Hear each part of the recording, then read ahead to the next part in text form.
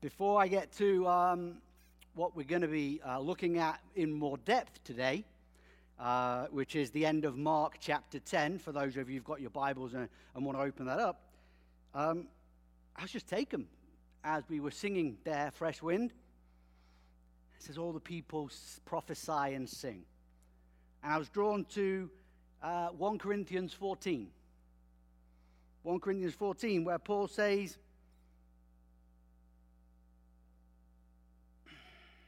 strive for the spiritual gifts, especially that of prophecy. Okay? Of all the spiritual gifts, of all of those we place different importance on, the key, most important spiritual gift is that of prophecy. Okay? And Paul goes on through 14 talking about prophecy and tongues and having a comparison between how people can get out of the way and concentrate on tongues a little bit too much. And then he draws it back and he says, but if all prophesy, an unbeliever or outsider who enters is reproved by all that are called to account by all. After the secrets of the unbeliever's heart are disclosed, that person will bow down before God and worship him, declaring, God is really among you. Okay? So as we have just sang, let all the people sing and prophesy. I want to pray that over all of you, that you go and prophesy. And that you earnestly seek that gift of prophecy, as Paul tells us to. Because that, as he's just said there, is the one way we are guaranteed to speak into other people's lives who are outside of the church, who don't know Christ, and we get to reveal more about him to them and more of themselves that they don't even think people would know about. And as I read that, I'm reminded of the woman at the well and how Jesus says, no, you're not living with your husband. You've had 5 or whatever, but the one you're with right now, no, he's not your husband. And she's like, how do you even know this about me? That interaction, revealing truth, speaking in love, prophecy is the way. So let's not be afraid of prophecy. Let's pray for prophecy. So maybe we'll just do that before we dig into what God's got for us specifically today in Mark 10. But Lord, we give you thanks for all the gifts that you give and you shower on us. And as we come to you, Lord, we just say, we want more of you. As we get rid of ourselves, we push ourselves aside, we want more of you. And we earnestly come to you this day and we pray. We pray, Lord, for more prophecy. We pray for more speaking of your truth into the lives of those who don't know you. Lord, give us courage. Give us strength and perseverance as we eagerly push in to that gift for this time and this season, we pray. In Jesus' name. Amen. So, like I said, the main thing for today that I feel God pushing us towards is to finish our season series on a topsy-turvy kingdom. And so we're at the end of Mark chapter 10. Okay? End of Mark chapter 10, you'll be looking at going, there's only 7 verses there. Maybe he'll speak for a little bit less time than normal.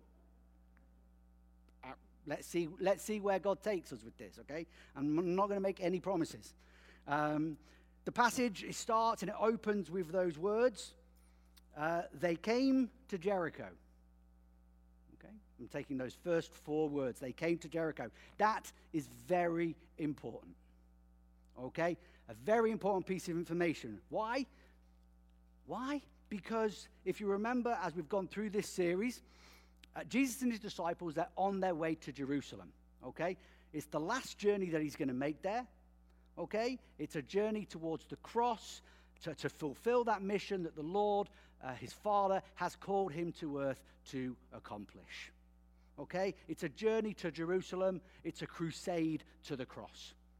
He's left Galilee, okay? He's left Capernaum. And he's headed towards Jerusalem, to the borders of Judea, and then beyond to Jerusalem. And this is where we've concentrated on a lot of what we've talked about this series of Jesus' words and his actions on the road. But the fact that now he has arrived in Jericho tells us that he and his followers have crossed the River Jordan. Okay? They are, okay, you could say Jericho is kind of like, for many of you, Ocean City. All right? It's like a popular resort. A lot of people are there, a nice city. Herod has spent a lot of time rebuilding it. And so at this point, cross the Jordan, come to Jericho. Okay, it's a natural place to go through when you're leaving Galilee and on the way to Jerusalem. So we know that that destination is still in mind, and we know that he's getting nearer and nearer to the end of it. Okay, the rest of verse 46 reads, "And he and his disciples and a large crowd were leaving Jericho.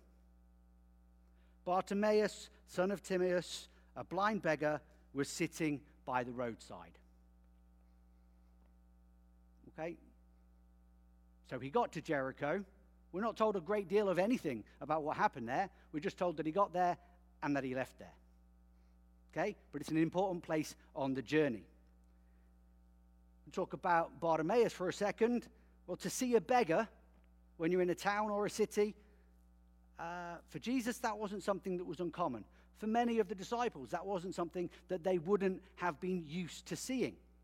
The majority of work that was done back in that day, it would have been heavy labor, and physical labor. So to have a disease or be ill in a different way, or to have a disability and it would have been crippling to your ability to be able to work.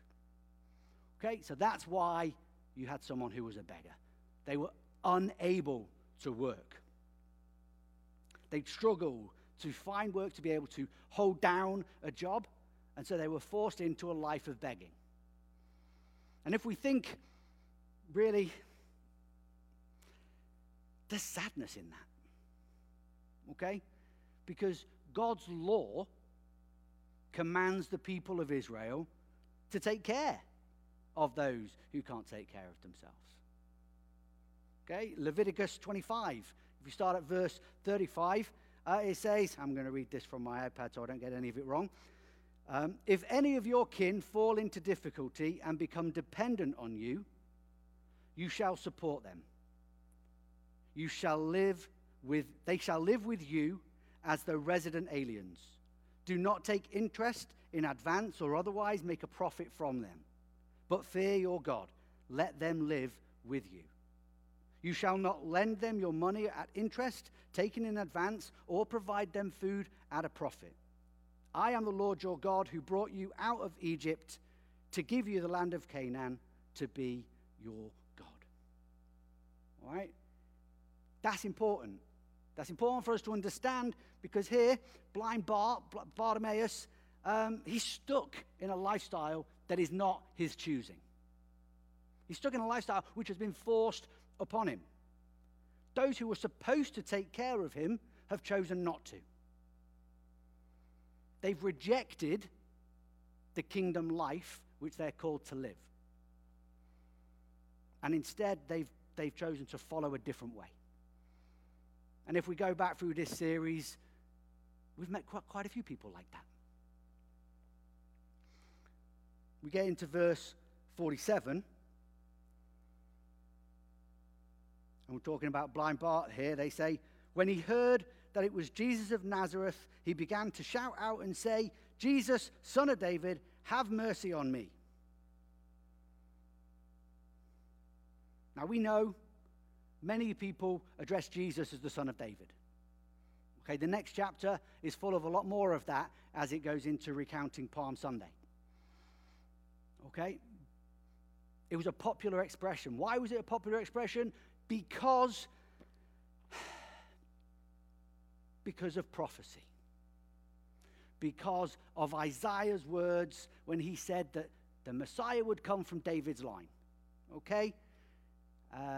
Those of you who would know scripture into Isaiah, if you don't know it so well and you love Handel's Messiah and you've listened to that, you'll have heard these words time and time again.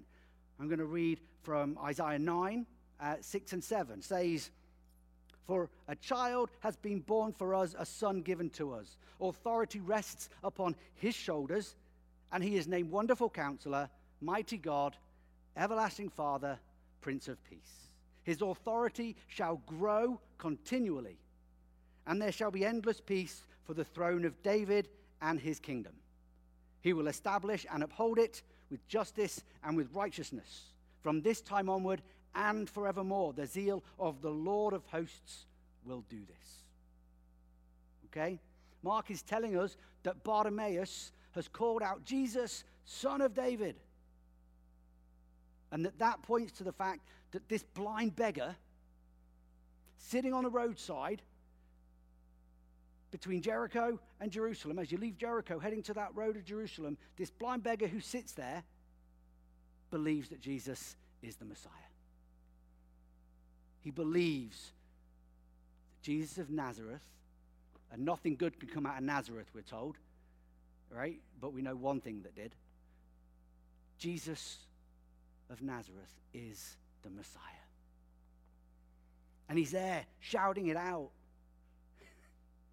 I can hear in between the text people like, "Shh, shut up, go away. We're on a mission, don't you know? Don't distract him." Yeah, causing a ruckus, causing a scene. But blind Bart is persistent, and he just keeps shouting louder and louder. "Jesus, Son of David, have mercy on me. Have mercy on me." And we're told in verse 48 that happens, that he just keeps crying out and crying out. And Jesus hears him. And what's Jesus' response? Jesus stops. He stops in the same way that he stopped when the rich young man came to him and knelt at his feet. He stops, but in this case, he stops and he turns and he goes, "Let him come. Let him come to me." And here, Bartimaeus is, I kind of get this picture. He's like, "What?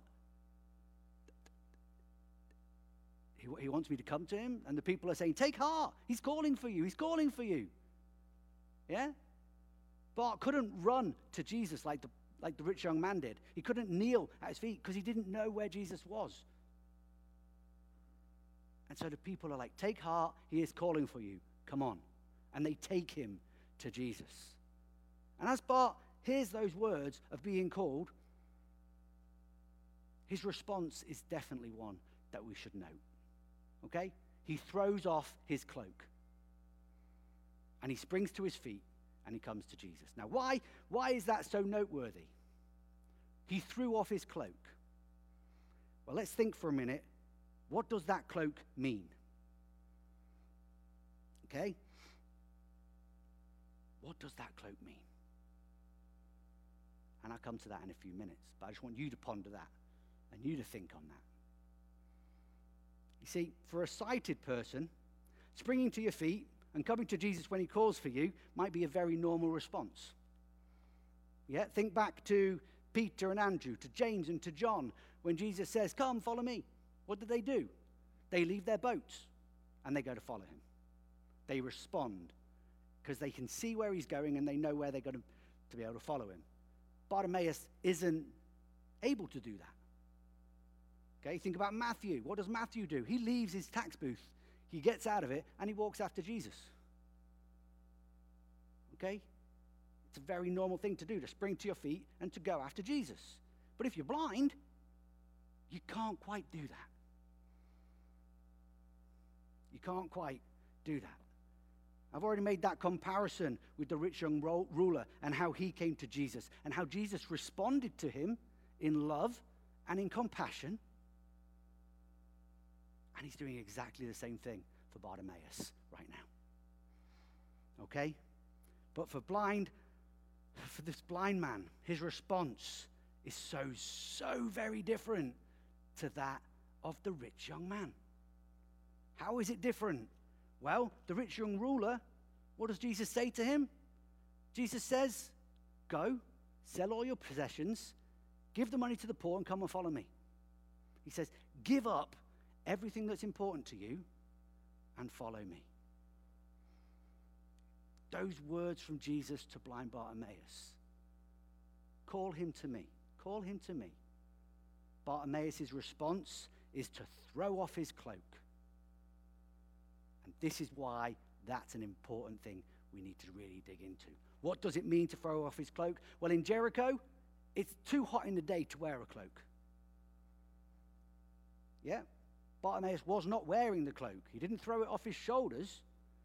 You forget he sat on the ground begging. Okay, the cloak is there for warmth at a nighttime when it gets a bit cooler. But for this blind man, that cloak is a net to catch the coins which are thrown at him by everyone who passes by. Okay? That cloak is most likely over his lap a little bit so he can know where it is. The coins are thrown into the cloak so he's not on his hands and his knees searching around for where they may have rolled on the road.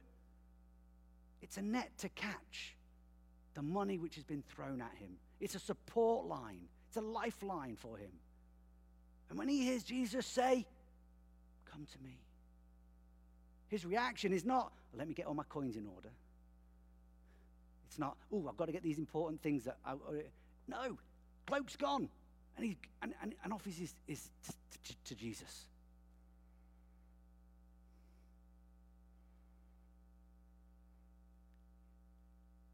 I think that happens. You can imagine these coins just going ding, ding, ding, ding, ding, ding, ding all over the stone pavement. Yeah? And he doesn't have a care because Jesus has called him. That's the difference between blind Bart and the rich young ruler. Okay? The rich young ruler recognized Jesus as a good teacher. Yeah? I can learn something from you, but I'm not prepared to give up my cozy life to really let it impact my life, and I'm not ready to go that extra mile. Blind Bart, he sees Jesus as the Son of God, Son of David, the Messiah here. And I don't care about these coins anymore. Jesus wants me there. I'm going. What a comparison. What a difference in reaction.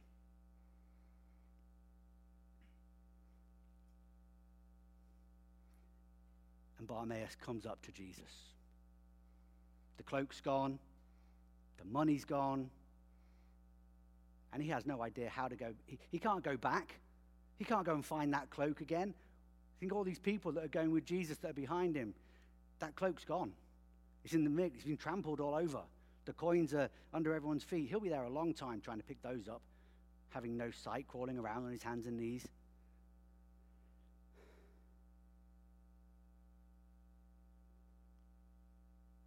And then we come to the next verses. Jesus is stood still and he calls him, and Jesus says to him, "What do you want me to do for you?" And the blind man says to him, "Teacher, let me see again." Let me see again. And Jesus says, "Go. Your faith has made you well." And immediately, Bart sees. And what does he do? He follows Jesus on the way. He doesn't go back looking for his cloak or his coins because he can see now. It'd be a lot easier. No. Instead, he leaves his old life behind him and he concentrates on following Jesus.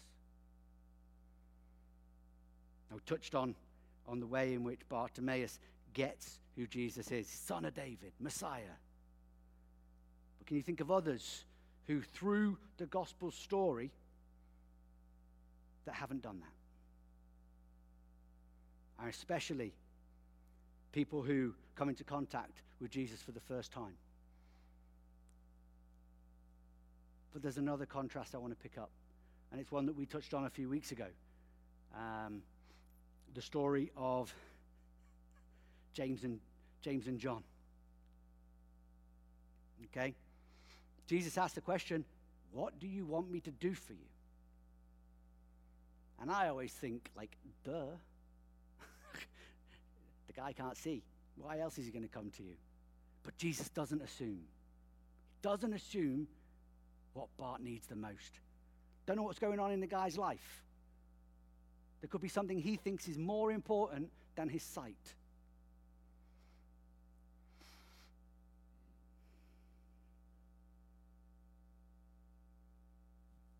Jesus says, what do you want? And Bart says, I want to see. See, what Jesus does in reaching out and asking that question is really to get to know Bartimaeus a little bit more. Is to let him, to seek his heart, to connect to him, to say, what do you want? Do you want to live a life as a beggar? Do you want to be sat there every day? Or do you want to have to get up and go to work in the morning? Because you can't sit there as a beggar if I give you your sight back. Because no one's going to give you any money then. Right? Are you willing to learn a trade, to learn a skill, to go and do something with your life? Like I say, you think back to James and John, because Jesus asked that very same question earlier on in this story. Earlier on in this journey to Jerusalem, he says to James and John, what do you want me to do for you? And what was their response? Their response was, hey, give us some glory. Give us some power. Let us sit at each side of you when you're the king.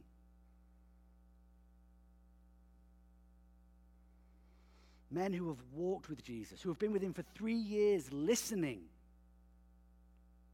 asking the wrong question. Not seeing Jesus for who he is and why he is. And here's a man who can't see in the physical sense, seeing exactly what he needed to see at that moment. Jesus, Son of David, have mercy on me. And Jesus saying, your faith's made you well. You left everything to come to me. You left it all. And his response in that again, having received his sight, is to do what? Is to follow Jesus. I think Bartimaeus is streets ahead of the disciples at this point. Streets ahead of them. He knows what it is to follow Jesus. He's given it all up to go with the Messiah. He already had that faith. As we touched on it earlier, like, Jesus, you're the Son of David. I know who you are. And he steps into that belief and he says, just make me well. Just make me well. And Jesus says, your faith has healed you. How many times do we hear Jesus saying that? Your faith has healed you. Bartimaeus is a man worth imitating. Okay? He's a man he's living out Hebrews chapter 12, verses 1 and 2, which there says to us, this is before it is even written down for us to look at. Bartimaeus is there. Therefore, since we are surrounded by so great a cloud of witness, let us also lay aside every weight and the sin that clings so closely. Let us run with perseverance the race that is set before us, looking to Jesus, the pioneer and protector of our faith, who, for the sake of the joy that was set before him, endured the cross, disregarding its shame, and has taken his seat at the right hand of the throne of God. Bartimaeus was living that. He was living that. And I think Jesus' question now, what do you want? Okay? It confirms that Bartimaeus is ready to leave that life of begging. It confirms that he isn't wanting to sit on his bum, that he's wanting to get up, that he's wanting to enter a life of working, that he wants to see what it is to follow Jesus and to start living into it because he's now able to. That's a very, very different life to the one that he had only moments earlier.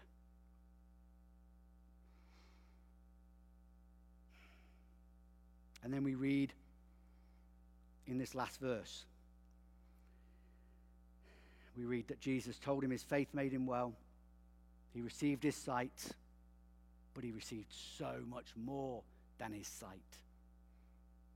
Because he got the chance, like I just said, to literally follow Jesus. He could now see where to put his feet so he could walk, where he's not going to trip over the stones or the branches on the road. He doesn't need a guide to hold his hand the whole way. He has matured to follow Jesus personally for himself and to be able to put his eyes on Jesus, to fix them there as he goes. Where you go, Lord, I'm going, is kind of the words I hear him say as he says, I'm going to follow you. Bartimaeus had his life turned upside down in an instant. All because of an encounter with Jesus.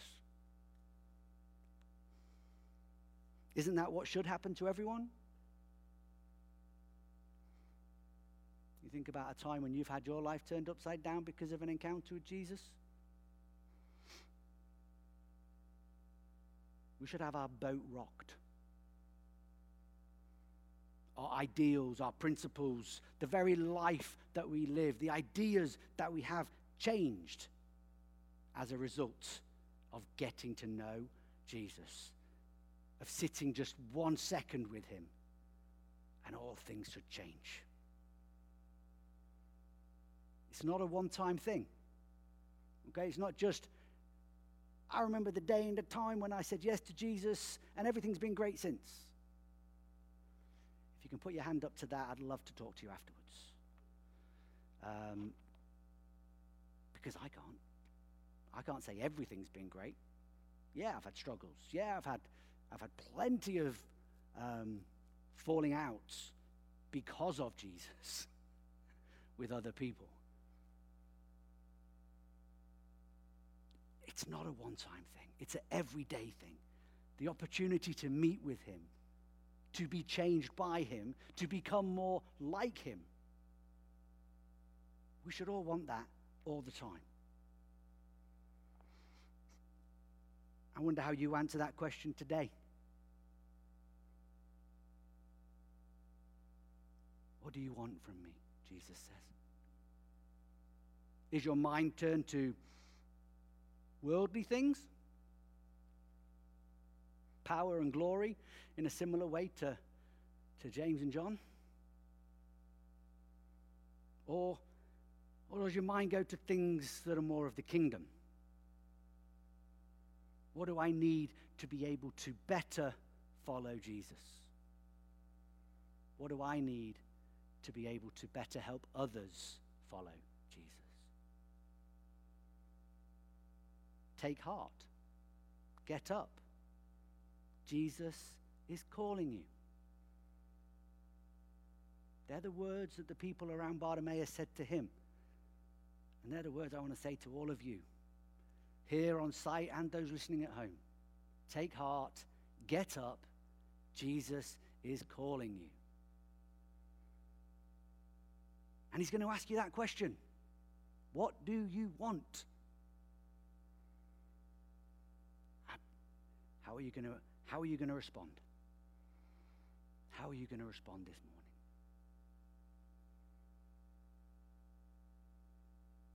We've got some extra time, maybe. I don't know how long I spoke for. Maybe. I'd